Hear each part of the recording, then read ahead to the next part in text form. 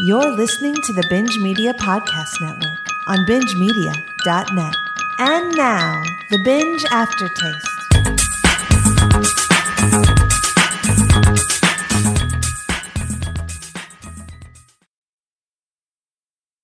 I live my life a quarter mile at a time. Nothing else matters, not the mortgage, not the store, not my team and all their bullshit. For those 10 seconds or less, I'm free.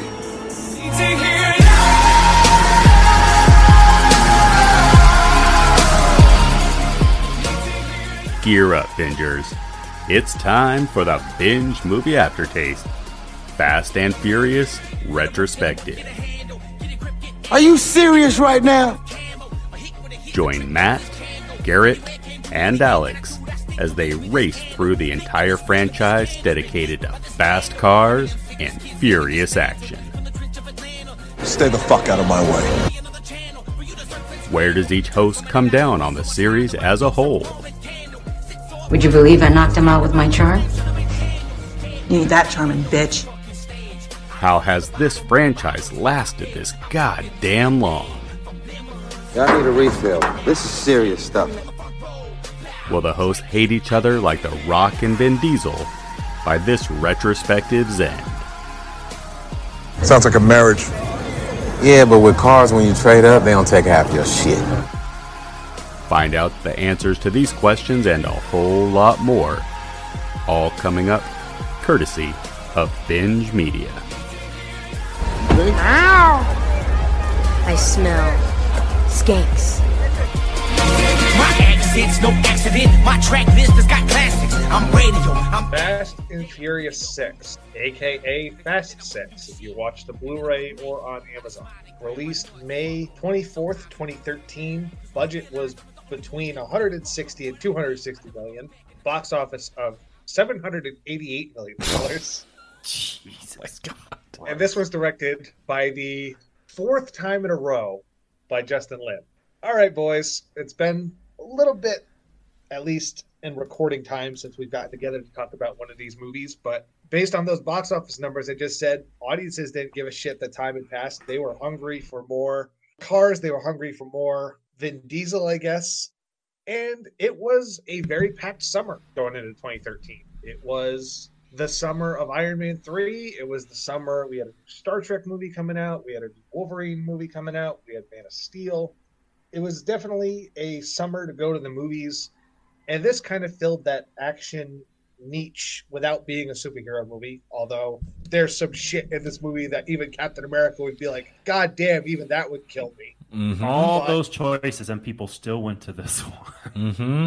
And people went in droves. This was the highest grossing one up to this point. You know, you're talking damn near $800 million, although budget's definitely getting bigger and bigger. There's a $100 million discrepancy between the low end and the high end, so who knows how much this was paid for. But as I always want to do, I want to go to Alyx first. You know, you were pretty high on the fifth one, as was I. And Garrett was to a certain extent, I guess, in comparison to the previous movies you talked about. Were you pumped, looking forward, going to see this, or were you just like, this looks like just the fifth one with a new coat of paint? Yeah, that's, you pretty much nailed it there, Matt. You know, when I think back, this is kind of a blind spot in the way that 4 was a blind spot. Not as much as a blind spot, because there are a couple of things that I did remember going into the rewatches. The tank, Luke Evans. Wait, not Luke Evans. Yeah, Luke Evans and, bringing The Rock back. So, I was pretty stoked. I don't remember if I watched this in theaters, but after hearing that box office total, I can't think of a better group to be associated with than with the Fast and Furious fucking fans around the world. I want to be part of the $700 million club, Garrett. For context, that was the sixth highest grossing total of 2013. This movie outgrossed Monsters University, Man of Steel, and Thor: The Dark World. So it outgrossed a Pixar movie, the first Superman movie in God knows how long, and Thor's follow-up to the Avengers. So you can't call us a disappointment by any means, although if you look at the top 10, this is the only time Universal cracked it. But Mr. Collins, my beloved partner in crime, were you just at this point ready to just bend over and take it when it came to these movies and just it was inevitable?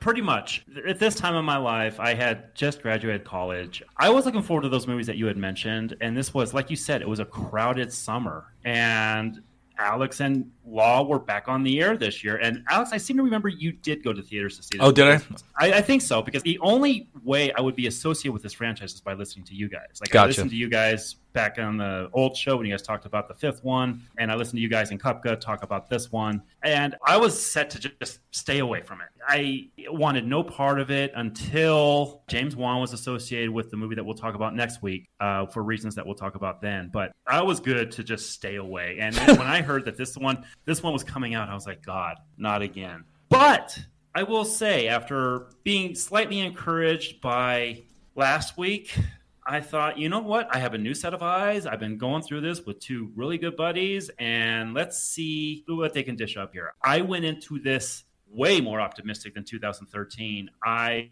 went into this just encouraged by what I was about to see. Speaking of encouragement, that was how I got into the theater to see this one. I liked 5, still like it a lot. But if you had asked me, was I going to run out to go see the next one? I probably, without being warranted, I wouldn't have gone opening weekend.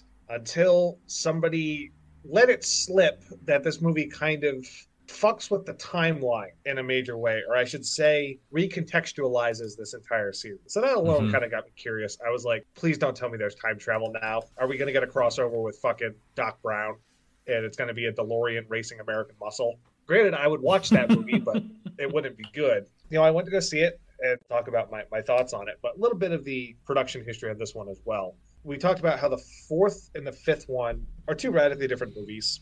4th one kind of got back to street racing and a more underground setting. 5th one, they made a heist movie straight out. They watched the Ocean's movies, basically. I get the sense that this one, they watched the later Mission Impossible sequel and said, oh, we can do that. Let's do our own sort of spy/adventure hybrid type of movie. Because they're not really stealing anything in this one. They're preventing stuff from being stolen. So they're... A lot more tech. Yeah, a lot more high tech. This is almost, Garrett, to do a point of comparison, this is the unofficial movie that Pierce Brosnan never got to make when he was James Bond. Oh, man, that's giving him pretty high praise in my eyes. It's also sad in a lot of ways, Look, too. They said that... They said when this was coming out that they had the 5th and 6th one in mind when they were doing the 5th one. I gotta say, to preview my thoughts, this shit seems like they made it up as they went along. I see the high-tech stuff, and I get it. But, man, I don't see anything being mapped out in this thing. Well, as the new trailer for Fast and Furious 9, which just dropped when this recording shows, I don't think they've ever had a plan. They literally make shit up as they go along. You know, and there's even stuff in this movie where it's like, oh, okay, wait a goddamn second. Oh, there's a lot of stuff. Oh, there's a ton of that stuff. Saying that. Yeah. I mean, you can just look at their adherence to the timeline and trying to keep the timeline just to have it make sense, which I think is... I mentioned this in 3, definitely mentioned it last week, but I think it was a mistake just trying to adhere to this fucking timeline, going back, you know, doing a prequel and then trying to catch up to Tokyo. It's just so fucking stupid. Like, nobody's paying that much attention to these movies. Just stop it. And then you guys watched the Fast 9 trailer? I watched it about, let's see, 4 or 5 times on a loop. I watched it twice myself. But so the timeline thing is completely unnecessary, as seen in the Fast 9 trailer. Doesn't even matter. It's of no consequence. So I don't know why they spend so much time trying to stay on course as far as that goes. It's fucking stupid. Speaking of, Garrett, your point of making it up as they go along, it was reported that Universal was going to do 6 and 7 back to back. There would be a through line. And Diesel even went as far as to say, like, Fast 6 is really part 1 of a 2-part movie. not enough. Like, this is how fucking... There's more horsepower in his ego than there is in some of these cars that they drive. Because they might as well have put Fast 6.5 or something. Because this movie doesn't really end on a cliffhanger. It's a complete story. The only lead-in is the fucking stinger at the end of this movie, which we'll definitely talk about. Mm-hmm. So, speaking of talking about it, let's not waste any more time, boys, because we got a lot of ground to cover on this. There's so much ground to cover in this. Let's dig our heels in. So, I also love how this movie opens up with the logo for the property original film. That is the most ironic statement you could put in front of the Fast and Furious movies. Because they are original, but only in their own sort of way that they don't have their own rules. They have thrown the rule book out completely. They don't adhere to the rules of others. They are very much their own thing at this point. Yeah, you're not going to hear any argument from me. This thing is a creature of its own making at this point. Mm-hmm. It's definitely a creature, but we open up with the closest that this movie will get to street racing outside of the actual street race. You see two cars veering on this very narrow highway. It almost looks like the highway that Doctor Strange gets knocked off in his car accident. And we're reintroduced to Brian and Dom. If you recall, at the end of the last one, they sort of... You would think this would be an immediate scene taking place directly after 5, because that one ends with them challenging each other to a race, like unofficially. Yeah. Mm-hmm. But obviously, when we get to the end of this scene, we know some time has passed based on where they're actually driving. Garrett, I had forgotten that Bad Boys for Life completely stole this opening. Yeah, they completely did. I was put in mind of Rocky 3, where like the last movie ends on a cliffhanger and you're seeing this opening and you're like, oh, how's this going to end? This is the opening street race. And I did think that was actually kind of clever, where they took it to a whole new place. But then again, once they get to the hospital and Dom's like, once you walk in there, everything changes. I'm like, okay, dude, he's a dad. Like, there's Dom doing that, as Alyx has brilliantly called him, Daddy Dom, just going into his whole spiel. But I thought the opening of going through and the way the credits opened, I thought that was pretty clever. Yeah, I like these opening credits that we get after they get to the hospital and Mia's about to give birth. But if you notice, they only show scenes from 1, 4, and 5 based on what I remember. So 2 and 3, even at this point, are looked at as, oh, those don't really matter, which makes the stinger at the end of this movie all the more humorous in hindsight. Mm-hmm. That's a really good point. I kind of like this opening montage of films, though. It's kind of cool. Not that we need place setting for this, but, you know, it reacclimates us to the universe. It does, and it's also taken from a time that at 2 clicks of a mouse, you can go to a movie and watch it right there on your laptop or on your phone, whatever. Mm-hmm. This takes you back to a time when you had to wait years and you had to see it on video and then go to the movie. It took me back to that, and for that, I actually kind of dug it. Yeah. I think it's also there to make you realize 2 things. One, Vin Diesel has hardly aged in the 12 years between 1 and 6, and Paul Walker had aged a lot. Yeah. And to be honest, I thought that this was going to be the only scene we got Paul Walker for. I thought this was going to be their way to write him out of the movie, or at least he wouldn't be involved in this one. He's not a kid. Like, why is he going to go on another mission? And then, I'm not going to say they do a great job of convincing me, but they contrive a reason for him to do it. You thought after this he'd be Daddy Walker and just not have any part of the rest of this movie. Well, I thought he'd be like the guy in the chair. He'd sort of be like what Tej does, where he's the tech guy. Okay. Or even Mia, where like, spoiler alert for you Jordana Brewster fans, she gets one scene, and then she's the third act plot point that they all have to go save. Oh my God. Don't even get me started on the women in this movie. To talk about the women in this movie is to talk about a huge, huge problem with it. All the women in this get this fucking shaft. Speaking of the shaft, that's what happened to the next scene when Hobbs gets out of his car and almost takes the door off the hinges. Because I swear to God, The Rock, by this point, could not put his arms down 100% as he's walking. I don't think it's physically possible at this point. That's what I was saying about Fast 5. I'm like, am I crazy, or does this guy get bigger? And I don't know how that's fucking possible. Everything Alyx said last week came to mind as I was watching this. It's like, Jesus fucking Christ, dude. How big do you have to be? And according to Hugh Jackman, he took the same exact advice from him. I guess him and Rock are pretty good friends. He took the same exact advice when he was getting ready for the Wolverine. Mm-hmm. But let's talk about The Rock in this, because last week he was so fun. He was such a fun character. He really livened up a movie that needed it, because everybody else was so into themselves. And every time he came on screen, give me the damn veggies. Like, these are just very 80s, but very fun lines delivered by him. This movie, he's another one. What the fuck did they do to this character? So we got some major things going on. And, let me just go get the people who escaped me. This is so stupid. Alyx, you, me, and Matt, we've had a lot of drinks together. We have both online and in person. Sure. All of us have shared shots, beers, and we've had a lot at one point. Bears. I have a feeling that this is literally the result of Chris Morgan, Justin Lin, and Vin Diesel sitting around drinking, maybe a little dope involved, and thinking, wouldn't it be cool if? That's what this entire movie is, and it starts here by dumbing down this fucking character that I liked last week. Yeah, it just seems like they put everything into his lines, into his scenes. I mean, he shows up as a presence. He says all the right things. He's a badass. He has a great fight with Dom. And when he shows up here, I don't like his introduction to this, and then I don't like his first meeting with Dom. Not to get too ahead of ourselves. Once again, if there's a new character involved, they can't be higher than Daddy Dom. They just can't. So, like, he shows up, The Rock, Hobbs shows up to Chateau Dom, and, you know, while Dom's all cooking and shit, it's fucking super. And, you know, they have a really bad exchange, and then he starts talking about, oh, you're gonna beg me to want to be on this job or whatever. But it's still just, we need you, Dom. I need you. Uncle Hobbs needs you. We started calling him Uncle Hobbs during this, because it's all family, right? So, you know, so Uncle Hobbs is in full force here, but because he has to adhere to fucking Daddy Dom. They just make his character, while he gets physically bigger, his character gets smaller for some reason. Great. The only thing that shrunk is his screen time in this compared to the last one. But it doesn't start off that way because, speaking of new characters, Elena is not with him this time. This time it's Gina Carano making her debut. Who's getting some great press lately, by the way. Oh, yeah. Absolutely. This is perfect timing. I think this was the first thing I had seen her in. I'm not sure if Haywire had come out before this or not. But Right. You know, I think I mentioned this in the Binge group. She's a local girl. She's from Reno. And so when I was going to college and there would be like a fight or something, or she would appear in something, there was always a huge 3 or 4 page story on her.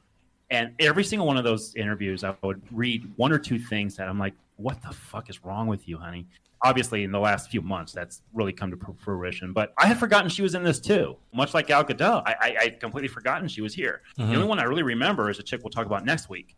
But she's here. I don't know what else to say. There's a twist with her that makes 0 sense. I really didn't think one way or the other with her. I'll take indifferent female side characters for 600 because she leaves no impression on me as far as a positive or negative. She's just there up until the plot needs her to do something different. Yeah. And to justify the villain plan, which, God, I know this is a dumb thing to say, but it makes no goddamn sense. for numerous reasons. But Hobbs, they're tracking this guy named Owen Shaw, who's leading this group of high-tech mercenaries stealing some kind of equipment, and they did an attack. So they've caught one of them, and Hobbs goes in there, jurisdiction, and rights be damned because he just beats the shit out of this guy. And this is a huge thing with this movie. I want to talk about this right now. This movie is so many scenes of guys taking other people into rooms, asking, where's this, where's that, not getting an answer, and then beating the fuck out of them until they finally get it up. Yeah. That is just entire movie. Yeah, there's a whole scene with the Russians. Yeah! He walks in with this dude, and the way he's dressed, I think you're supposed to think from afar that it's actually Dom. Yep, he thinks it's Dom. Yeah, he thinks it's Dom. He immediately picks him up and throws him against the wall. It's so great. It's so great. After this was over, my wife turned to me and was like, you know, this movie is 10 times more flyy than the other ones. Everybody flies in this movie. Yeah. Almost every character's flying for some reason. I mean, he tosses the one guy across the room. He's, you know, I guess there's a bunch of wire work going on. I mean, we'll get to like the big action scene towards the end, but there's just so much fucking flying in this. It's ridiculous, and maybe this is the Marvel effect. I don't know. Well, speaking of flying, we then cut to Dom, who's with Elena now. For some reain. Exactly. This completely tertiary character is now hooking up with the godfather of this entire series just because she signed the contract, and they feel obligated to put her in the movie because, holy shit, this is the first movie in the series where I really feel like they are burdened with too many characters. Yeah. Oh, yes. Yeah, and like you said, Matt, feeling the need to put those characters into the next movie. I mean, you could get rid of Gal Gadot. You could get rid of Elena. I mean... Well, to be fair, they do. Well, yeah, that's true. That's Not true. till the end. Do you guys know who Elena is, by the way? Some really hot chick. She's Chris Hemsworth's wife. Yeah. Oh, really? She's Chris Hemsworth's wife. Oh, I didn't know that. Yeah. You know what that means? Fast 10, they're fighting Thor. Finally. That wouldn't shock me. Like, they're going into space. Asgard's next. And I want this on the record now. April 14th, 2021. If that shit happens, I want my royalties. I will personally call Mr. Kevin Feige and demand it over the phone that he will proceed to the mouse come to my house and slit my throat in the shower. Well, she's another one. Like you said, Alex, she has no business being here because once Hobbs comes in, Uncle Hobbs, as you recall him, once Uncle Hobbs comes in, she says, "Oh, if it were my husband, I'd want to go too. So you can go ahead and go." Oh my God, there's this. Out of all of the nonsensical shit in this entire franchise, and then this movie specifically, those lines with Elena talking about her husband was a very honorable man. He was on the police force. He was battling corruption. You know, he was the one innocent policeman on that force. And she's just like, Daddy Dom, sure. Yeah, I'm going to completely throw out my entire moral integrity to sleep with Dom because I fucking have to. It's dumb. It's so fucking stupid. Especially, we'll get to her conversation with a certain character later, but it's just such dumb and piss poor writing. Speaking of piss poor writing, Hobbs shows up, Uncle Hobbs, as you all mentioned, and tells him, "I'm not here at your front doorstep selling Girl Scout cookies. I'm here to offer you amnesty." And, okay, here's the dumb part. Mm-hmm. Dom would probably say yes to amnesty and full pardons, even if he didn't drop the Letty bombshell. Like, yeah. Mm-hmm. And by the way, everybody comes back except for Eva Mendes. You would think she would be in this fucking movie, considering she brought that piece of evidence at the end of 5. But Dom says, "I got to get my crew together," and we're start of seeing what they're doing with their $10 million. So I like that they're at least following up on where we left all these people at the end of 5. Tej is Captain America down south, just rewiring ATMs, which makes no fucking sense. Roman's just being a swinger. Speaking of flying, he's up in a plane with a bunch of hotties. And Han is stuck with Gal Gadot's wooden ass in the middle of, I don't know, somewhere oriental. All right. So they bring these guys back. I've said my piece on Gal Gadot. Go back and listen to those 2 podcasts. I don't have much to add to that till we get to the end of this film. Tyrese. I made a comparison while watching this movie. And Matt and Alex, see if you agree with this. Tyrese is the Jar Jar Binks of this franchise. Every time he talks, I want him to shut the fuck up. Every single time. Yeah, and the film plays him, like you said, as a comedic relief. As a guy who's, he's the fast talking, you know, he charms everybody. And I know the joke is like, oh, he charms everybody, but it never works out or whatever. They're on the jet and, you know, they need to turn around for the mission. And he's like, I got you all vouchers, you know, they're buffet vouchers and this and that. It's just fucking terrible. Every one of his lines is terrible. Tyrese is terrible. He's just a terrible actor. He has zero comedic delivery. It's just fucking awful. Jar Jar Binks is an applicable comparison. The movie never justifies beyond, you know, the 5th one they brought him in just because Brian knew him. Right. By this point, it'd be like, okay, you need more of a reason to loop all these people in to track down high-tech mercenaries.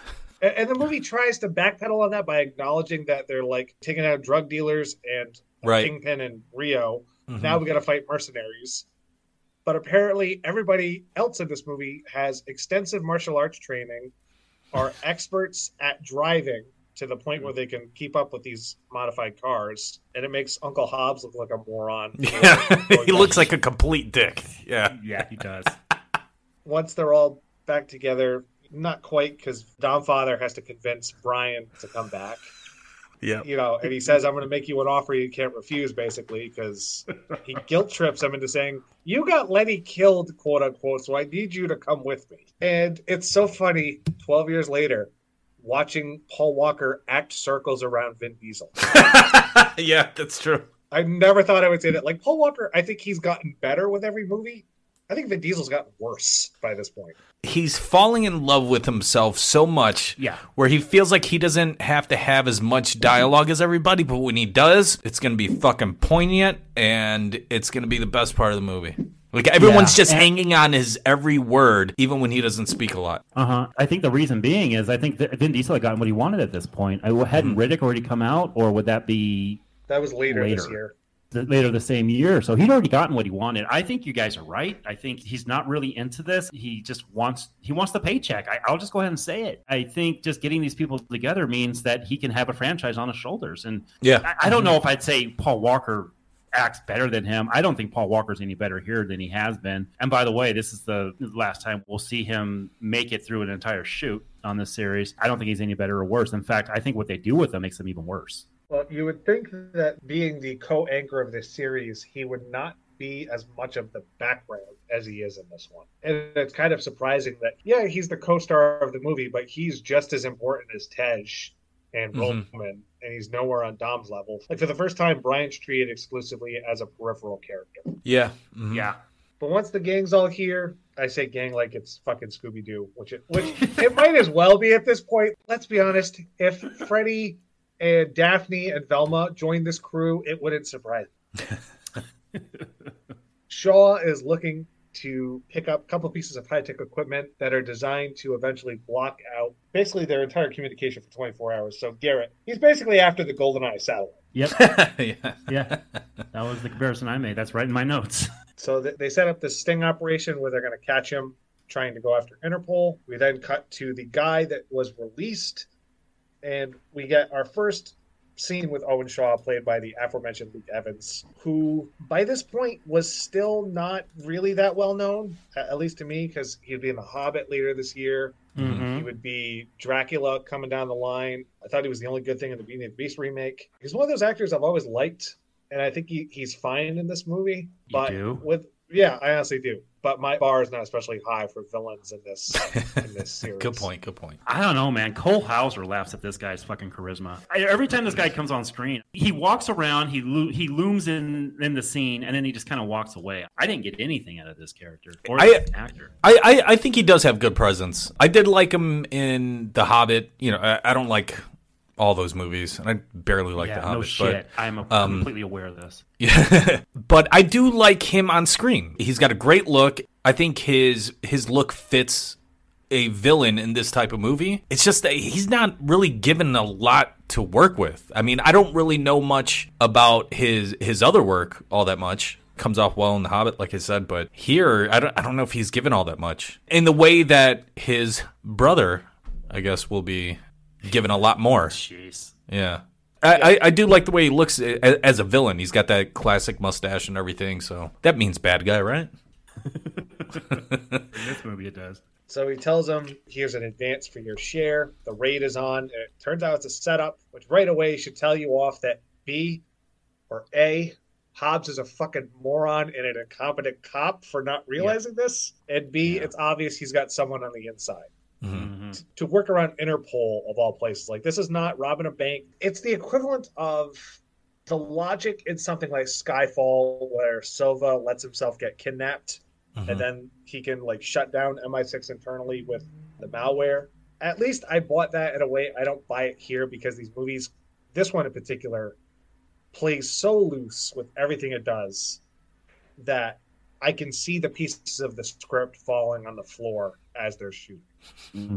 But that notwithstanding, this is a pretty badass chase scene, though. I'm not gonna lie, I have some negative complaints about this movie. The action scenes are really not one of them. Whoa! I gotta call a halt to that. These all seem like, the one thing that came to mind was Dark Knight. They seem like Dark Knight ripoffs because they're taking place at night.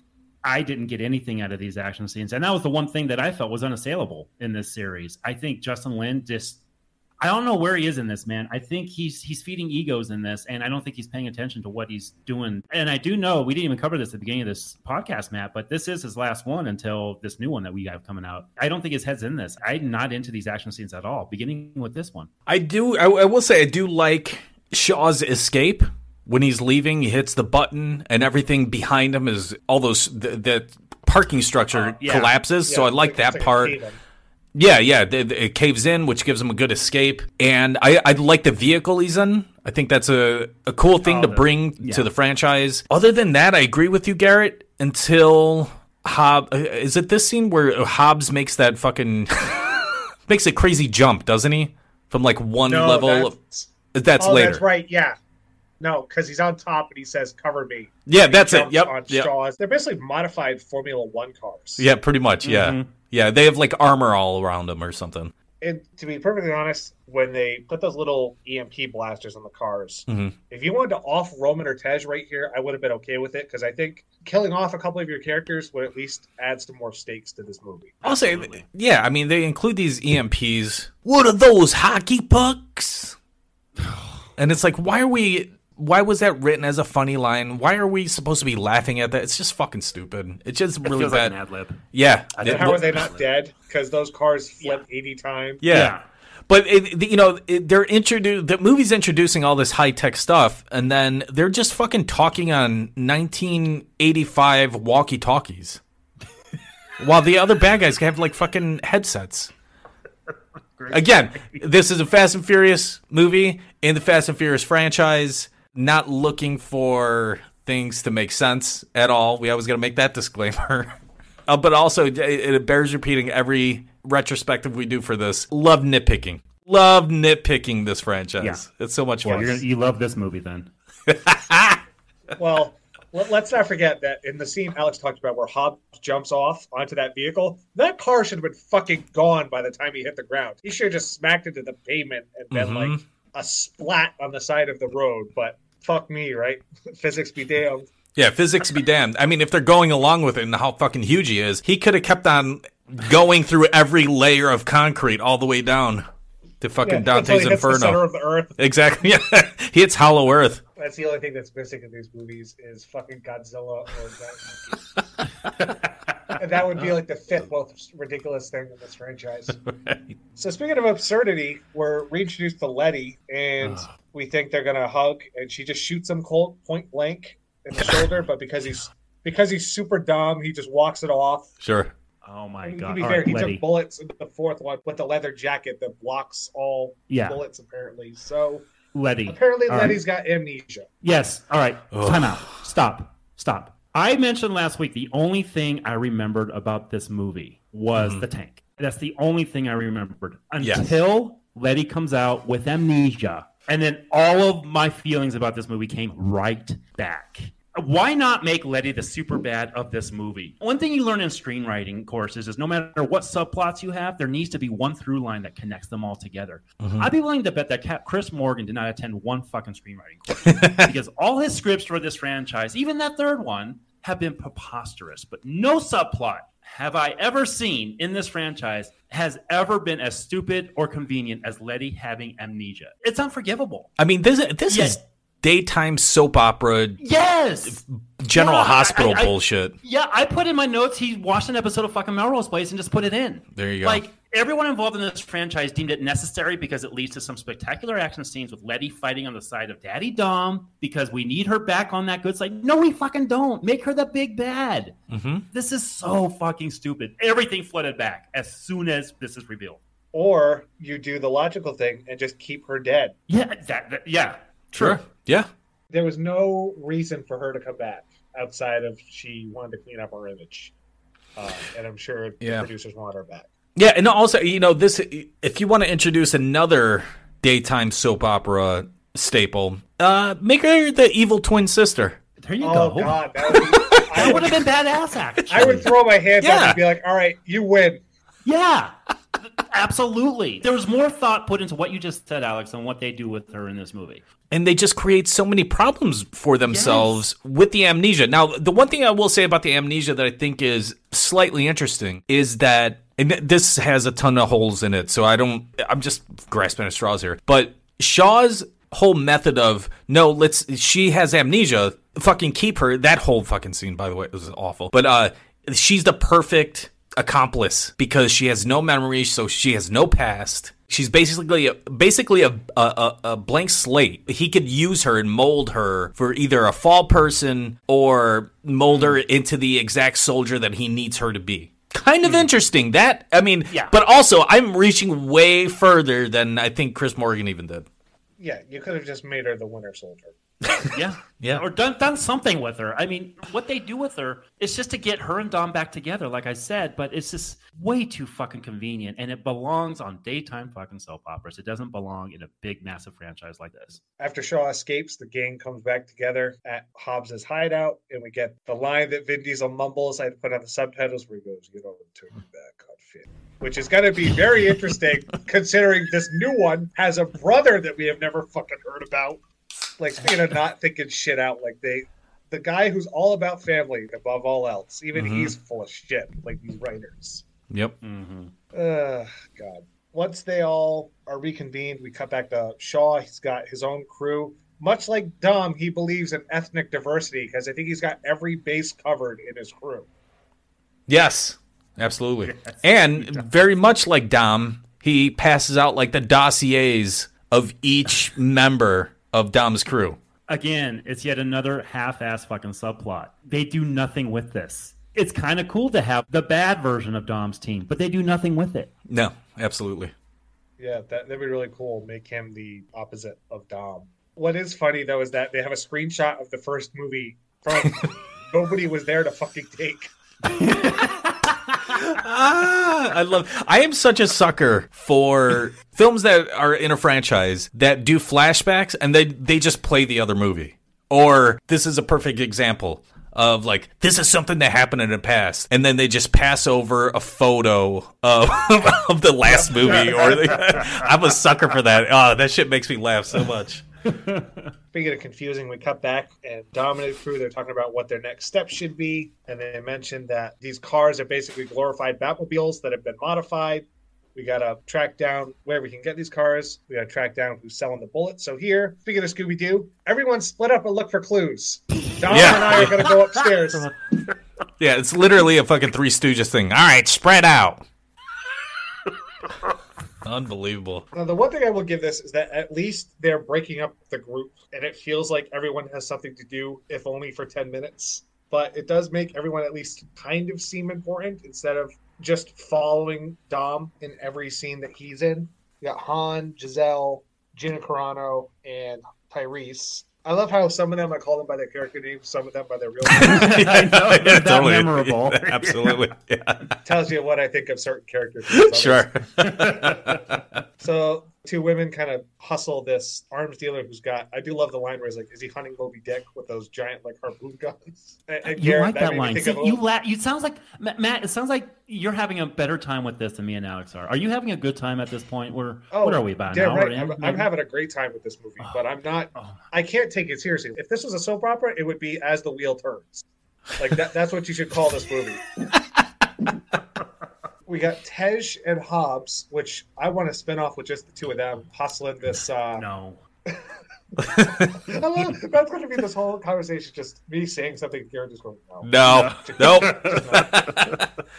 You didn't like the scene where they make that guy strip down and walk out? No, they thought it felt Michael Bay-ish. It felt like something Michael Bay would do in Transformers. Yeah. I can see that.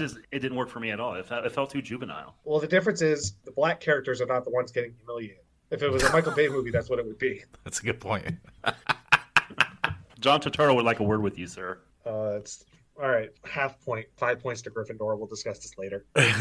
So as they're interrogating Shaw's contact, Shaw and his crew come in, guns ablazing. They take down this blonde-haired guy.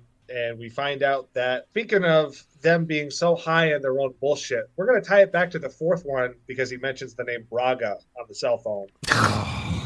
Bring this guy back, too. Why not? Yeah, he was such a great villain. Yeah. Let's bring him back. And they bring Shea Wiggum back also, which I love that character actor. He's one of my fucking favorites. I love seeing this guy in every movie. But they bring him back to be a foil for not so much of a foil. I mean, just a literal punching bag, I guess, for Brian. This scene is so fucking stupid. Like I said, Brian has nothing good to do in this movie. So because Braga's involved and he's still in prison, they got to figure out a way to get into prison. But rather than use Hobbs' contacts at the DSS, which surely could have gotten them access to Braga, they contrive a way for Brian to go to prison in one of the worst cliches in movie history. We have to send the good guy to prison to get information from the bad guy. And then the bad guy, he's like, well, you're going to die anyway, so let me just give you all of my secrets. Let me tell you. But also, all right, so the problem with this, I know we're jumping. This scene doesn't happen for like another 15 minutes. Yeah, the problem with that scene also is it doesn't tell you anything that Brian doesn't already know. Sure. No. Yeah, absolutely. There's no reason for him to do this. So it's a giant waste of time. Yes. But before we get there, because, sorry, listeners, we're playing with our own timeline, much like these fucking movies do. Prior to this, you got sort of some fisticuffs breaking out. You got Gina Carano fighting Letty in the subway, and then you got Han and Roman fighting one of Shaw's henchmen. And I love how finally we have a movie where the Asian guy, the good guy, doesn't know kung fu and gets his ass kicked. The other Asian guy. the one instance in which Tyrese made me laugh is the line, "Yeah, nobody needs to know about this." Yeah. And there's the part where he's like, all right, I'm done. Just call it a day. Yeah. And also, no cop. They knock out 3 cops. And apparently that's all the cops in that precinct because nobody else shows up for the 5 minutes that this fight scene's going on. Mm-hmm. And much like Skyfall, the quote-unquote villain gets away on a subway train or uses a subway train to get away. So let's not forget, this was about 6 months after Skyfall. Mm-hmm. So while I said I'm having a good time, boys, this is by far, even within the confines of this franchise, and I'm sick of using that disclaimer, this is the most thinly constructed plot of any of these movies by a pretty sizable margin. Thinly is being complimentary. Is being there real is no kind. plot here. It is so fucking thrown together. This movie is a fucking jumbled mess when it comes to narrative. And I know I've said that for a lot of these movies, but this is the worst, and there's no fucking excuse for it. It's not like this was a troubled production. It's not like we had anything really going on here that threw anything off. This is just a bunch of fuckers with egos out of control doing what they want, and Justin Lin just saying action, and that's it. There's no construction here. There's no narrative. There's a $160 million budget, Garrett, or two. There's a $100 million variance between the high and the low. Why not hire one more writer? Fuck it, hire 2 more writers. Put something together here because I was just after last week. All right, I had spurts of fun last week, and there was such a great action scene in the 4th one. Yeah, I didn't end up really liking that one, but I love the beginning of it. There's nothing here that I can grasp onto except a little bit of that beginning. But at this point, what are we, halfway in? I'm bored as fuck. I already want it to end. I'm so done with this movie already. When they put Brian in this prison for no fucking reason, I was like, what the fuck? This is by far the worst sequence in the whole movie. As far as being a waste of time, it's also completely inconsequential. Yeah. Mm-hmm. I think the anchor for that is, I think it's Letty. This is the big reason why the audience is connected to this franchise, is because, oh shit, Letty, Dom, this is a big fucking reveal. We haven't seen her in 2 movies. This is a big deal. And it makes no fucking sense. It makes we'll just give her amnesia. All right, cool. Somebody greenlit that. Yeah. How did she survive that car explosion? Don't ask me. She fell down a cliff. She stopped, dropped, and rolled, and that made it okay. Oh my God. When they rehash this scene, what is this? This is the Spider-Man 3 syndrome, right? We're just going to change the history here. So go over this, Matt. So they shot the car to make it look like she died, even though she could have burns from it? Like, right.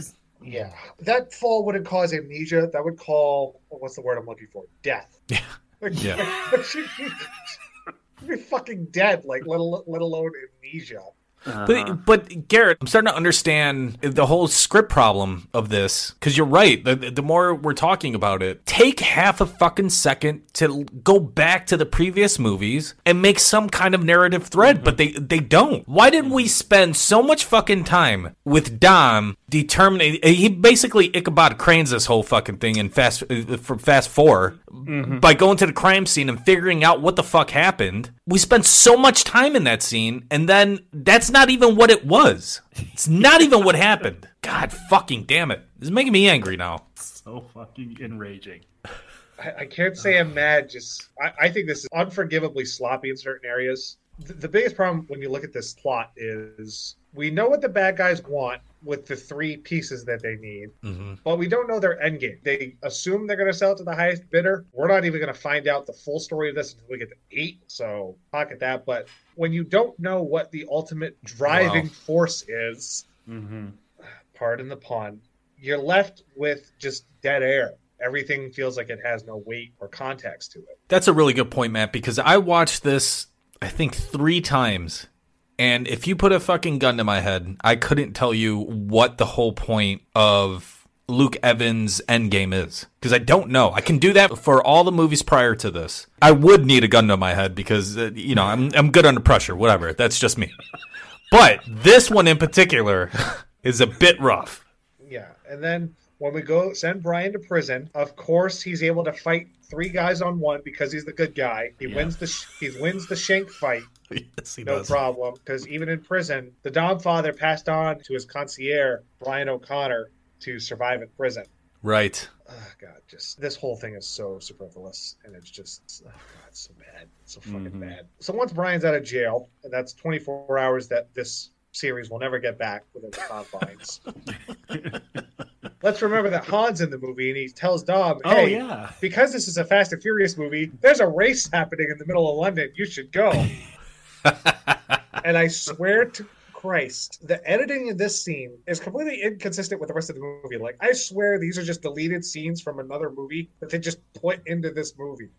With the chicks in skirts and quick cuts to the cars. Like, this, the editing is not consistent with anything that's come before it. Like, it's an entirely different movie for the next 10 minutes. Matt, can I tell you something that is consistent? At least I'm not sure I want to know, but go ahead. At least with the last movie. This is London, baby. Because London's known for its dangerous street racing.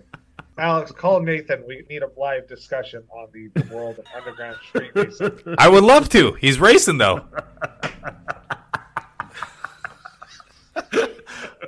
Nate's going to listen to this and be like, I am so fucking over this. So Dom, sure enough, Letty's there. The two of them race. And it's obvious that, oh, God, this might be the worst scene of the whole movie, where it's just the two of them and he's explaining, oh, it's the scene from Jaws. I got this scar for doing this. Oh, yeah. I got one to match. That's so fucking bad. I don't know, man. That's a pretty big horse race to say this is the worst scene of the movie. I said maybe. I mean, I gotta say, boys, just to give a little peek behind the curtain, we record these in advance, and it's been 3 weeks since we did the last one, and I watched this maybe 2 days after we recorded the last film, and I'm thinking, okay, it's been 3 weeks, let me get a and then I thought, no. I have enough notes to last me. No desire to go back to this because it was just painful to get through this movie. It took 2 settings the first time to get through it. We'll get into that once we get to it, but I was so checked out of this movie, boys. I gotta say, this was painful for me. Yeah, this has some really rough beats. One of the things that my wife brings up with these movies is, especially the races and the later ones, the later films, is how do they know when the race ends? Because like you never know. They just end up at a rendezvous spot and just start talking in like the last couple of movies. Matt, the comparison I made, considering this was Justin Lin's last movie at this point, I made the comparison this was Justin Lin's Crimes of Grindelwald, because nothing in this movie fucking makes any bit of sense. Oh, by the way, because I like to do this, I peek behind the wall here. I like to scrub through the film as we're talking about these movies. So if we get a little too deep in the weeds or I bring up something, it's because I'm watching it along as we're talking about it. During the race, Dom drives backwards. Dom drives fucking in reverse and is still keeping up with Letty the entire time. It's so fucking stupid. And she's just like, oh, he's so crazy. You know what the dude bros will tell you, right? What's that? Yeah, because Nos. Oh, God. How can I forget? That, it's the Father and the Son and the Holy Nos. And the Holy Nos. Yeah, that's right. There you go. To go back to the conversation that these two have where they're trading Jaws stories, he is, quote unquote, just meeting her for the first time. Basically, she has amnesia. She has no idea who this is. She's just like, all right, so, she may be attracted to him. I mean, who isn't at this point? But she's just like, yeah, blah, blah, blah. And then he's like grabbing her hips and like pulling her pants a little bit down to look at fucking scars and shit. It's a bit creepy. Yeah, her circle of trust is very wide. You could drive a tank through it. And that tank is Dom, you know what I'm saying? Are we to that scene yet, by the way? Yes, okay. We are now. We've been talking about it for 5 minutes. Yes. All right, why, Garrett, were you going to comment on the wonderful acting between these two and the quick chemistry that just jumped? Oh, sorry. No, we're not there yet. We're not there yet? Okay. All right. I thought you meant the tank that is Dom, but my bad. Yeah, this conversation is about as form-fitting as the script, so yeah, let's keep it going. And because this movie is chock full of 80s cliches, like we got good guys going to jail, we got one good guy turns against the team, we got the hero and the villain posturing 20 feet apart and just talking to each other. Of course. Because Shaw happened to be there, and Hobbs happens to have a gun on him 100 yards away. Why not just shoot him? Yes. It's not a case of jurisdiction or being in someone else's territory. I'm pretty sure you have the protocol to take him down. Yeah, you're both criminals. Shoot the fucking guy. It's the same thing with the Letty fucking scene. With the fucking previously on other Fast and Furious franchise movies. That guy that was aiming at Letty, just fucking shoot her. What's the whole point of just shooting the car so it blows up? God damn, it's so fucking stupid. So Shaw basically tells him, you go home and leave me alone. I won't kill you. And he does mention his brother. I do like how it doesn't come completely out of nowhere, because let's not forget, everybody's going to have family, not just the good guys. Mm-hmm. And as Hobbs comes up to basically comfort Dom, I can feel the animosity between these two guys clear as fucking day. Yeah, definitely. Speaking of animosity, dude, wear a shirt that fits and is not constricting your torso.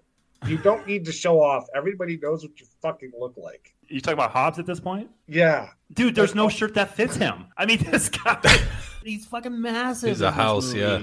Also, that's interesting that was a comment and coming from the gay member of the Binge Media family, where you're just like, yeah, you know what? We got it. We don't need it. Yeah. Well, even with me, there comes a point where it's like, tone it down a little. Yeah.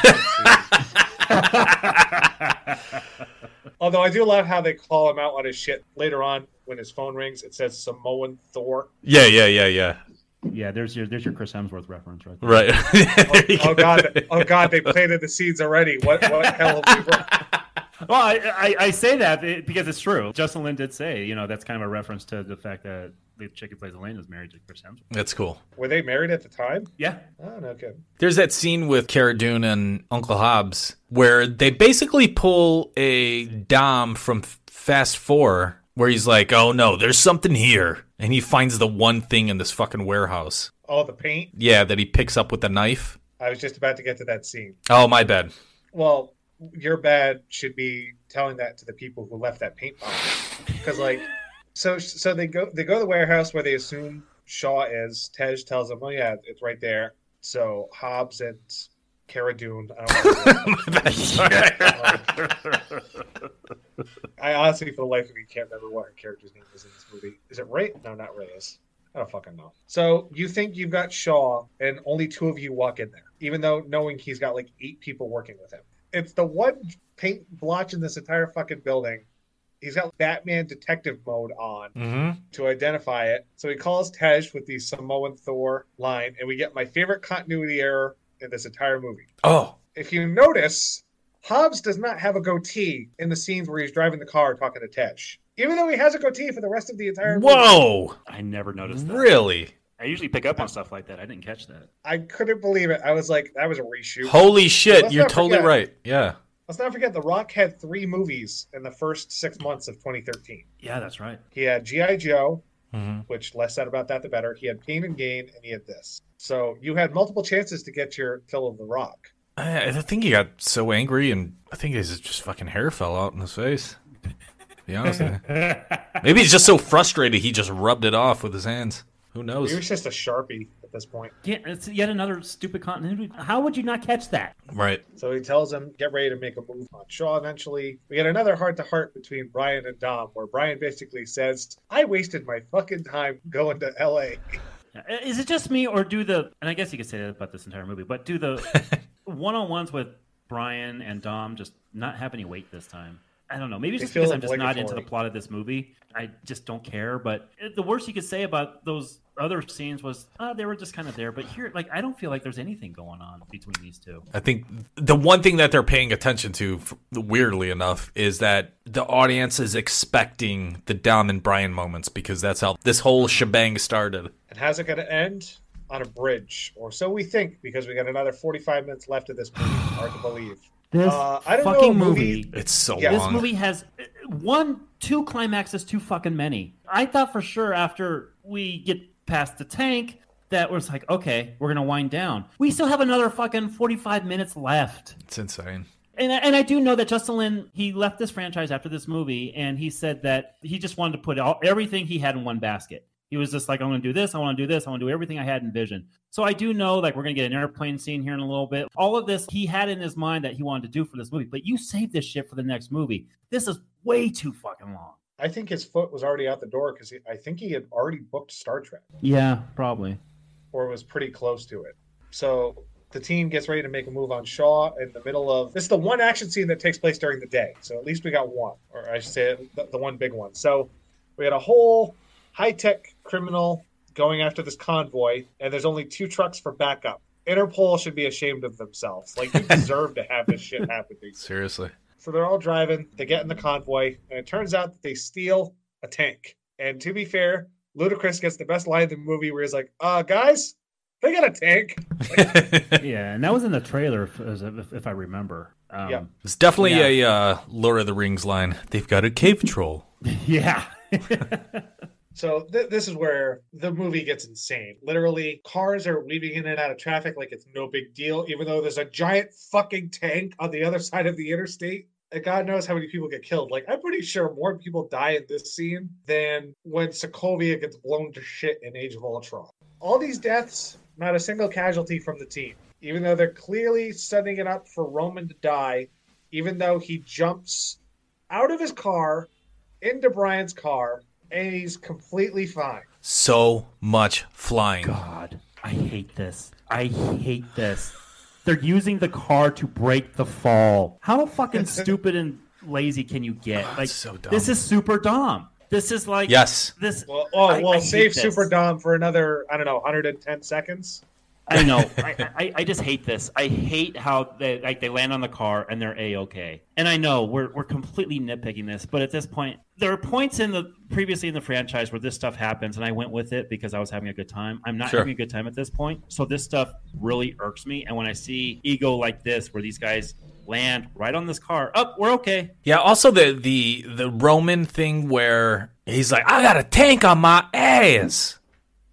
It's like, are we supposed to believe that either the car is riding that slow or the tank is riding that fast to be right up on the bumper of his car? It's just fucking dumb. And then it goes on for way too long, too. Mm-hmm. Well, speaking of physics, apparently I learned something new when I rewatched this movie. What's that? The weight of a Mustang is enough to impede a tank. Enough to where it almost falls off the side of a bridge. Well, we all know that. I mean, anyone who took physics knows that. I grew up in a Ford factory. I guess I know that. That's up to me, though. It's a little biased there. Well, I also took class in aerodynamics, and I learned that if you jump out of a car at 110 miles an hour and catch someone midair and land on another car, your combined force will break the fall when you hit the dashboard of another person's car. Yeah. As Super Dom makes his appearance. And this is one of those Pierce Brosnan, James Bond superhero moments. And this is, to be honest, I can tolerate a lot of shit. This is the moment that breaks me in this movie where I lose it completely. In 5, there's the dumb part where they hit the water at that speed. Yes. And they're totally fine. Yep. Mm-hmm. I was like, okay, that's dumb. But it's the first 20, 25 minutes of the movie. You're just going to go with it. I can't go with this. Because now I don't feel for them as people anymore either. Because I've realized the amnesia storyline has been played out. Right. So it's like nothing works. No, and all the drama of this movie's been taken out because, like I said, I'm not even excited by the action scenes in this either. Everything, I'm so worn out from this movie at this point. Worn out, that's a really good way to describe it, because the ridiculousness of it all is probably, I don't know, for me, probably half good, but where it's acceptable. I mean, the Dom and Letty midair collision / saving, and then he fucking braces his fall with his back on a windshield. Okay. But that was my reaction, Matt. Is like we were just laughing our fucking balls off, where we had to go back and watch that another 2 or 3 times because of how fucking dumb it is. Yeah. And again, we understand the universe we're in, but even for the universe we're in, that is incredibly fucking bad. It's just bad. It's inexcusable. Well, it's so lazy. As you guys know, because you guys are both older than I am, I thought you guys would know that a car is the greatest chiropractor in the world. It's true. It's true. I've learned so much from these movies. Once I hit 40, it's going to be great. And you mean 40 miles an hour, right? You mean?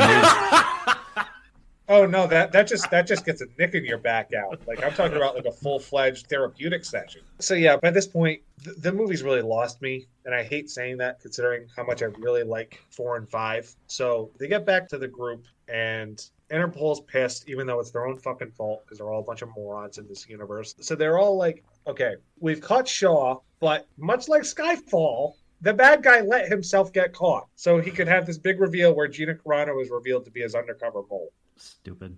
It's just dumb. It comes from fucking nowhere. It feels like it was made up on set. This girl has had hardly anything. She had less to say in this movie than Elena did last week. And now all of a sudden she's been working for them the entire time. No. Yeah, just no is the right word. And the bad guys are now in the open. Just shoot them. Yeah. Right. But no, they let him walk out because we find out that Owen has kidnapped Mia to be the damsel of distress for the third act of this movie. Yep. All the women in this movie are just cogs in the masculine machine. Mm-hmm. They're just, like you said, I said in the beginning of this movie, to talk about the women in this movie is to really talk about a big flaw with it. And there are many, as we've discussed, but what they've done with these women in this, it's inexcusable. Yeah, it's awful.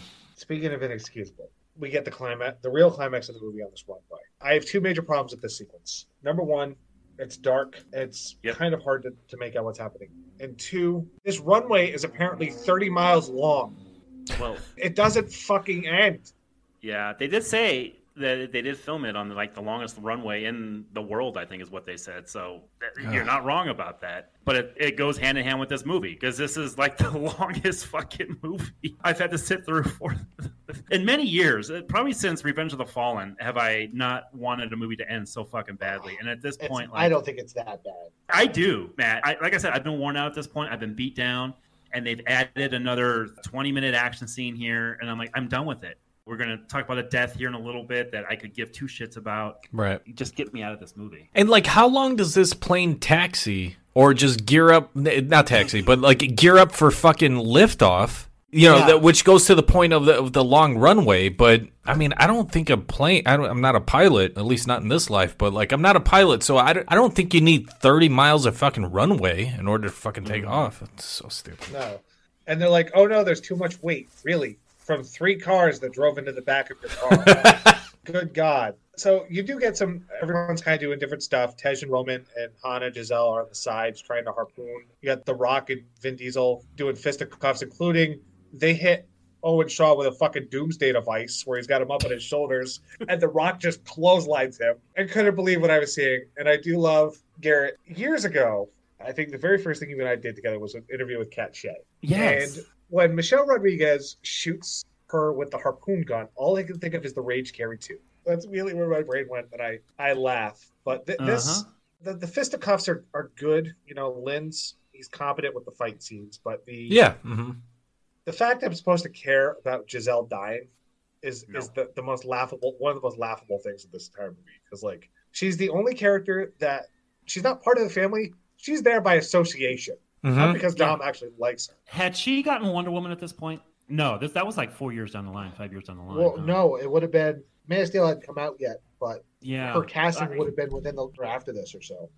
But you know what? I don't think it would be a surprise if I were to see her in the movie that we're going to watch to end off this retrospective. I don't think anything is off limits in this movie. And yeah, she had Wonder Woman come out earlier this year, but this felt like just a way to get her out of here. And I didn't care.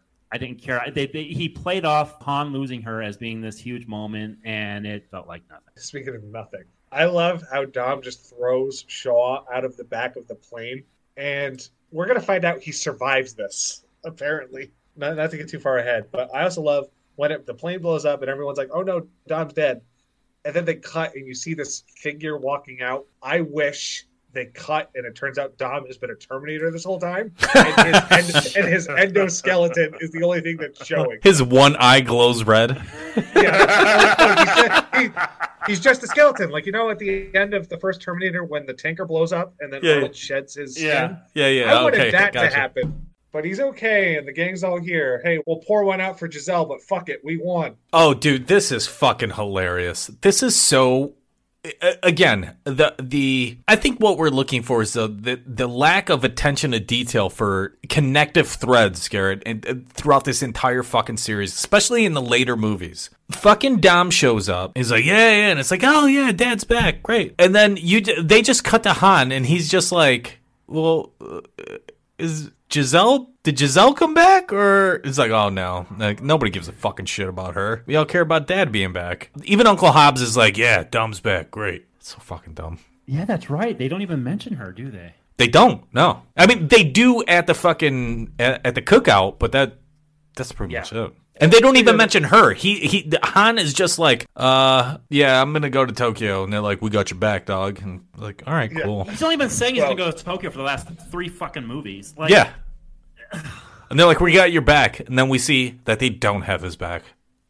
Yeah. Yeah, it's like we're here for you, but only here in the States. So, speaking of the aforementioned barbecue, Dom says, all right, 1927, he buys his old house, he's got his freedom. And nice little reprieve of the first movie where the gang's all together with barbecue, family's a lot bigger. Mm-hmm. Hobbs and Elena come up, and there's a genuine moment where Ludacris does a spit take from an improvised line about Roman's forehead. That was a genuine reaction he was not expecting, and they kept that take. Oh, okay. Hobbs tells him their records are clean. He's like, I'll be seeing you. And we get, speaking of bad scenes, Elena and Letty. Oh my God. I fucking, Garrett, I know you've been waiting for this. So the floor is yours. The floor is yours. No, I actually forgot about this. Oh, this fucking scene is unbelievably bad. It's basically two women being like, should we be a throuple? I don't know. We might have to be a throuple here. Because Elena's like, oh, he's a good guy. And then she's like, and then Letty's like, yeah, he's a good guy. It's like, take care of him. Oh, I will. Blah, blah, blah. Oh, God, it's so fucking horrible. Why does Dom have to get all the pussy? What the fuck? Nobody acts like this. Well, nobody. Good point. What'd you say? Absolutely. Because Brian's already taken. You can't fuck Brian. Yeah. Since the beginning of this movie, by the way, we haven't even mentioned Mia. I mean, what's the mention? I mentioned she gets kidnapped. Yeah. So, Matt, can you enlighten us on maybe the timeline? Because I don't understand this. So, the house, which we know from the first film, doesn't show up in 4, I believe. No, it does. It does? Because after the funeral, Mia's living there. Oh, right. Okay. God, see, it's so. I guess they could go home, but I assume some point when Mia goes with them at the end of 4, she basically gave up the house, and then the cops locked it down. Oh, God damn it! But thankfully, this does it for the movie, unless you were kind enough, because this was back when nobody really told you post-credit scenes were around, and you do have to get through a good chunk of credits. This is before, I think Marvel had done it consistently enough, but it wasn't like, oh, you got to stay to watch. Right. And what we get is literally Tokyo Drift. It is See, I love this. Sorry. So we see someone in a car listening to a police scanner almost, talking about the chase. And we're seeing the death of Han from a new perspective, where they're literally using the footage. You see them skid through that crowd of people, and miraculously no one gets hit. You see Han's car get blasted. And then you see someone get out of a car, and I'm like, is it going to be Luke Evans? And that's how he's tied in? Nope. Yeah. It's Jason fucking Statham, which was probably the most shocking thing in this entire movie. Like, this was not publicized. Right. This was not leaked. It was genuinely surprising when he walked out of that car. Was this supposed to be exciting? Was this supposed to be like an exciting moment? Because honestly, at this point in 2013, I had given up on Jason Statham. I thought when he came out and he showed up in some of the Guy Ritchie's early stuff, like I thought he was actually kind of a cool actor. And then as time's gone on, he did Crank. He did a lot of these straight to fucking DVD shitty fucking action movies. The Mechanic, please don't look that up. It's fucking ridiculous. Yeah. Like I had flat out given up on him. So when he shows up, I'm like, okay, so we get that next week. Yay. I mean, I think it is supposed to be, just because even The Mechanic not being a great movie, he's still in that pocket of the Transporter franchise being his. The bank job, Crank. Series. Yeah, he was in Expendables in 2010. Killer Elite with fucking De Niro. Yeah. I mean, so in terms of like action stars, I think it was supposed to be. I didn't get it either, Garrett, but like, I think it's supposed to be a really Inception, boom, kind of fucking drop. I think it worked for me because I had no idea. I'm a big Jason Statham fan. Not of all his movies, but I love the Crank movies. Same. I love him in the Italian Job remake. Yeah, it's not a great movie, but I like his part in it. I like a lot of next year, I guess we're doing Transporter then. Well, Well, I will say, yeah, no, I agree. I mean, even if the movie's bad, I still like him in it. He's just he's just a really great presence. And we also don't know, it is not mentioned who the fuck this guy is. He just gets out of the car, dials it, says, Dom, you don't know me, but you're about to. It's basically Garrett. He's Scott Hall showing up on Nitro saying, you know who I am, but you don't know why I'm here. Here we go. The car explodes, so we know now that 4 through 6 take place before Tokyo Drift. Oh, that's so stupid. It's so unnecessary. It's going to be my biggest, and it is my biggest problem of this entire franchise, is the unnecessary time shift. It doesn't make any sense, especially, I was so mad after watching that fucking Fast 9 trailer because of a character they bring back. And if you're going to do that anyway, just fucking don't fuck with the timeline. It's so dumb. It creates unnecessary questions. You write yourself into a fucking corner when you're not good enough to write yourself out of the corner. So why even fucking do that to begin with? You don't need to literally replay Tokyo Drift and tie it in with another character that the character was responsible for Han's death. You can just pick this movie. You can pick Fast 6 and be like, okay, we'll replay another scene from Fast 6 and get that from a different perspective in the same way that they did this. It's so fucking dumb. Oh, God, I hate it. I hate it more than all the bad acting and the bad choices and the bad script. That's you hate it more than Letty having amnesia? Oh, that is a fucking dream compared to the fucking dumb time shift. It just is so unnecessary. God damn it. That's a conversation for another day as far as the ramifications of what's to come. But yeah, that's going to do it for Fast 6. You know, as it stands, we know Jason Statham's coming for Vin Diesel. So between Vin Diesel, The Rock, and Jason Statham, it's okay to be bald in this universe. And like nobody gives a shit. Even Brian got rid of his locks. Yeah. 4. All right. Like, I'm sorry, guys. I have a great head of hair, but let me shave this. He does. Like that was like the biggest casualty in the movie was Paul Walker's hair. Yeah, it's like I'll shave it, Dad. I swear to God. All right. Speaking of swearing to God, time to swear to me about your thoughts on this movie. I have an idea of where everyone's going to fall, but I'm going to go to Alyx first. I'm going first. No, Alex. All right, fine. No offense, but I got to get my stuff out there first. None taken. I'm holding the floor here. I have so much to say about this. You know, I want it to be known, guys, people out there in Binge Land, I can go with B-movie cheese. Case in point, last week I rewatched Shark Night 3D, a horrible movie from 10 years ago that I love despite its many flaws. This movie I hate because of its flaws. This was everything I was expecting this entire franchise to be. And I thought this was the main reason why I didn't want to do this fucking series. Mostly because I'm so disappointed in Justin Lin. I felt encouraged by what he did with Tokyo Drift. And there was a great action scene at the beginning of 4. Yeah, it kind of faltered, but there were flourishes. There were flourishes in 5 that I enjoyed. There was nothing in this movie that I enjoyed. It's got stupid soap opera plots. It's got a horribly written script. Nothing ties together. I think this is literally the case of... Matt, you can say what you want about Lady in the Water, okay? That was directed by somebody... Did you say directed by Letty in the Water? Now, I know we're a little late into this recording, Garrett, but don't mix these two up because you're confusing me, okay? And Garrett, for the record, believe me, I have said everything I need to say about Lady. I know, but let me finish my point. That was directed by somebody who had conviction behind everything he directed. It was directed, as Mike Ganeri said on those podcasts, it was directed by somebody with conviction. This movie is directed by somebody who's succumbing to every single fucking ego on this set. Fuck Justin Lin, fuck Vin Diesel, fuck this franchise. The beginning of this movie was okay, but this is a 1 out of 10. This was awful experience. Alyx, did you get a 1 out of 10? I guess.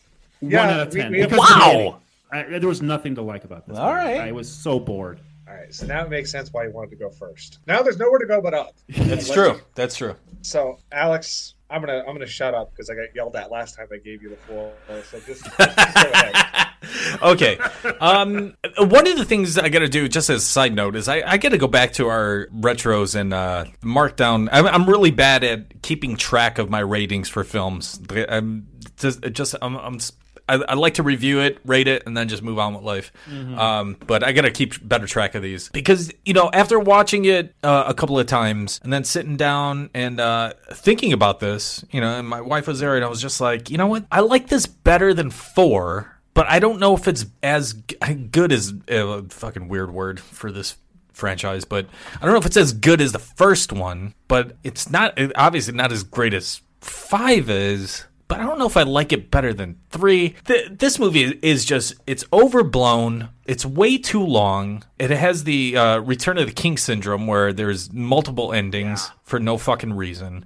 I do like Luke Evans as the big bad. I wish he did more. That's obviously a problem. The gang is the gang. It's what I come to expect. The action scenes were decent, but they really didn't add anything new in the way that Fast 5 did. And that's why I come to these movies to begin with. They tend to up the game in terms of these action scenes. I really, really loved the fight in the airplane. I really, really dug that. I just love that, fucking Brian shows up, gets his ass handed to him quickly. I mean, it's not even fucking close. This guy gets his ass fucking kicked so quickly and has Daddy Dom save him against the big hulking not Hobbs. And then Uncle Hobbs and Dom double teaming this guy is just fucking classic. I mean, we get a fucking scene where Vin Diesel lifts this dude up and Hobbs just fucking clotheslines him. I think that's fucking amazing. My wife, she rated this movie a flying on 10 because just the amount of flying in this is just off the fucking charts. I always come into these wanting to rate it a certain movie, wanting to rate the movie a certain rating, and then through the discussion, rating it something different. Going into this, I was going to rate this a 6, but it's a 5. It's a 5 on 10. And you know what? It's a 4 on 10. It's a classic GC. It's a classic GC 4 on 10. There's not really much going for this film at all. Some of the tech is cool, but they don't really lean too much on it. It's just kind of introduced and then just lost for some reason. The narrative threads are just so fucking bad. Not to mention some of the acting, of course. That's gonna go without saying. And then I don't like the turn of Hobbs just being Dom's bitch. Hobbs is no longer the hulking, even though he's getting bigger, he's no longer the hulking presence that we knew in Fast 5. He's gonna continue to get smaller and smaller. So yeah, I'm gonna go with the classic GC on 10. I'm glad you changed your score because I actually have written down the first one you said of a 5. Within the lines of this series, to use another car pun, I'm going to stay in the lane of judging these movies against other movies in this franchise. Sure. This is like watching the 5th one without any sense of reinvention or new life. This feels like a movie that you make 10 years after everyone stops giving a shit. We get all the people back together and we're going to bring someone back that you weren't expecting, but we're not going to give them a story to care about or, any sense of imagination. The 4th one was I love the 4th one because it's a consummate classic revenge movie with racing as the backdrop. 5th one, yeah, they plagiarized the Ocean's movies part and parcel, but you could say the same thing about the first one in Point Break. This one is just a scattershot mess with no central idea. It's like they took the Mission Impossible movies and tried to do what Brad Bird did on the 4th one, but they failed to realize, Tom Cruise has as big of an ego as Vin Diesel. But Tom Cruise wasn't afraid to let his co-stars share the spotlight or have scenes of their own that are important. I don't like Jeremy Renner personally, but he got some good stuff in Ghost Protocol. Simon Pegg, Ving Rhames. Here, everybody, they try to justify it by breaking them off for 10 minutes in like the first / early second act of the movie. But that's really it. Other than that, what you see is what you get. And you either like this movie or you don't. As a Fast and Furious movie, it loses me as soon as you get to the tank because I realize nothing matters. And I know that's dumb to say given within the confines of this series, but without definitive ending in sight or a really detestable villain or having everyone survive except for Giselle, who's the most superfluous character by far, everything just feels like very small despite a globe-trotting adventure. So I don't think this is the worst one we've covered. I still think Too Fast, Too Furious is worse, but after 4 and 5, this was a big letdown. So I'm going to land on a 5 on 10. Despite our opinions, the movie still made a shitload of money, but unfortunately, there was the real-life bitch slapping us in the face with Paul Walker dying only 6 months after this movie came out. Yeah. Mm-hmm. And this was after we knew there was going to be a seventh one. James Wan, who was announced to direct the movie before 6 even came out, got me excited. But Paul Walker dying just kind of, I don't want to say it killed my excitement, but I was like, oh God, what the hell are they going to do? That was my biggest question. This was not a Heath Ledger situation where the movie was 100% done.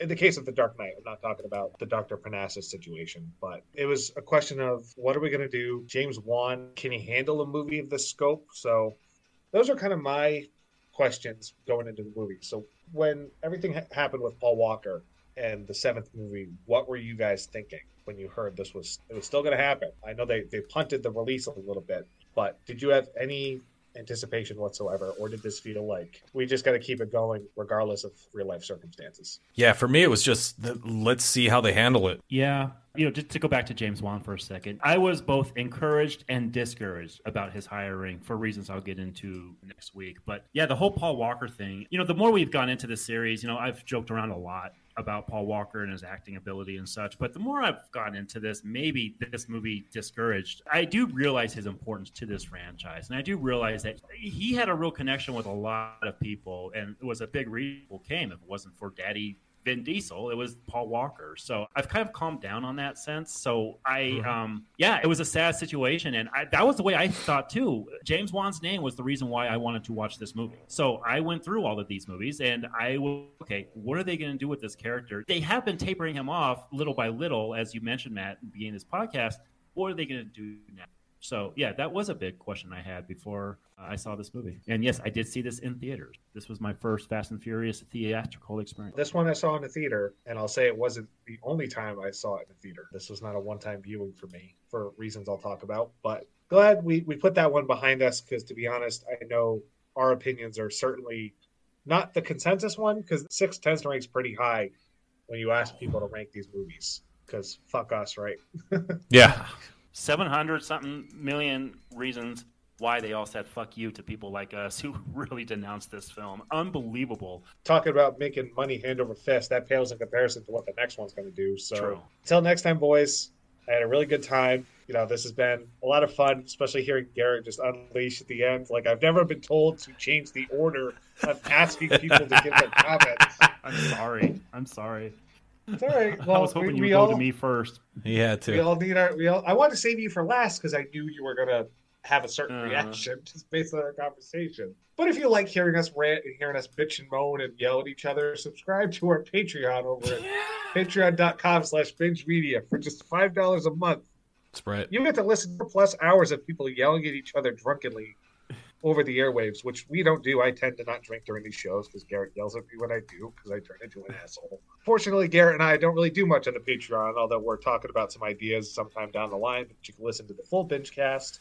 Get the first 2 hours free at bingemedia.net. But if you want to listen to the full show, which is typically about twice that length, it's only $5 a month, and you get a whole bunch of new content. Much like the Fast and Furious franchise, ride or die, we're just going to keep stuff coming out until the cars run out of gas. But That's boys, right. Thank you for joining me as always. And until next time, you know what they say?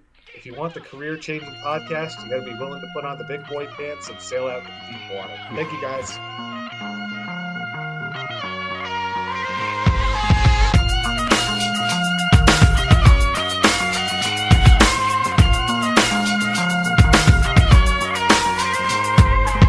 We hit the room, me and my crew, and it was cool until we bumped into you. Which one of these things is $1? You said something about from the house. Back in ancient times, I wanna know what those replacement hips. Is that a Swatch watch? Do you know what time it is? The Binge Aftertaste is produced by Garrett and Matt. Oh, tell me, baby, does he run deep enough? Tell me, does he run deep enough for you? It don't matter if you win by an inch or a mile. Winning's winning. Swinging on the green like I'm trying to get a paw for. You ain't sitting at my table, hope you starve. Hold on, be pushing my buttons as you starting on my car. Pressure make it diamond, that pressure make me a star. Got a method to my madness to bring me down by the bar. People always asking me how I got this far. I'll have the tuna. No crust? No crust. So now we got cars flying in the air on some 007 type shit? This is not what we do. I feel like the sky is falling down. Ain't nobody here to play around. Push it to the edge, I won't back down. Cause it's time to go hard and go home. One way up, no way out. I give it all for the family. We stay up, no bailouts. Voice narration done by Adam. For the family.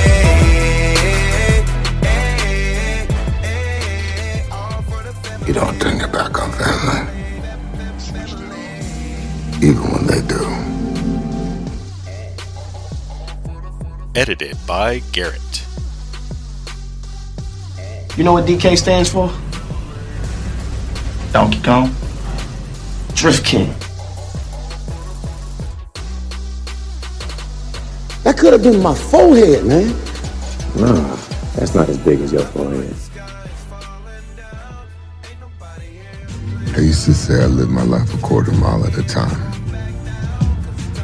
And I think that's why we were brothers. Because you did too.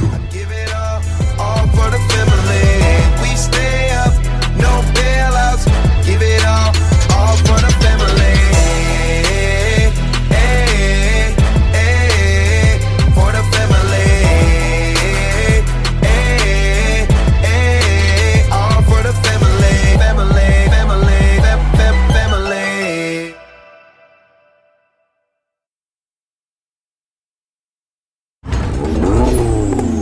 I got an erection just thinking about this movie. So. Oh boy, No, Alex! I sure hope as hell you were recording. Yes, that's a blooper in itself. I am always recording. Garrett, to do a point of comparison, this is the unofficial movie that Pierce Brosnan never got to make when he was James Bond. Oh man, that's giving him pretty high praise in my eyes. It's also sad in a lot of ways. Look, Yeah. They said that. They said when this was coming out that they had the 5th and 6th one. Oh, hold on, sorry about that. And he tells them all, all right, here's the deal. I was going to call him Hobbs. Matt, it sounds like you're having a better time with this than me and Alex are. Are you having a good time at this point? What are we about? Yeah, an hour right. in? I'm having a great time with this movie, but I'm not. I can't take it seriously. If this was a soap opera, it would be As the Wheel Turns. Like that's what you should call this movie. I'm so glad I asked that question. All right, go on. One of the things that my wife brings up with these movies is, especially the races in the later ones, the later films, is how do they know when the race ends? Because like you never know. They just end up at a rendezvous spot and just start talking in like the last couple of movies. Can we make Liz the third next week and then just kick Matt off? Is sure, absolutely. Okay. Matt, the comparison I made, Oh no, that just gets a nick in your back out. Like I'm talking about like a full-fledged like therapeutic session. Although I shouldn't be making any old jokes. You know what? That's okay. I accept that. Yeah, I'm okay with it. Well, good, because you can't edit that shit out. So yeah, by this point. And Hobbs just fucking clotheslines him. I think that's fucking amazing. There's a flying headbutt by Dom. And that is absolutely ridiculous. Absolutely ridiculous. Oh, I'm hearing myself. That's weird. Who has echo? Is that you? That's coming from somewhere. Oh. Sorry. Matt, right. Is that you? All right. Sorry. Try now. Check. Okay. All right, good. All right.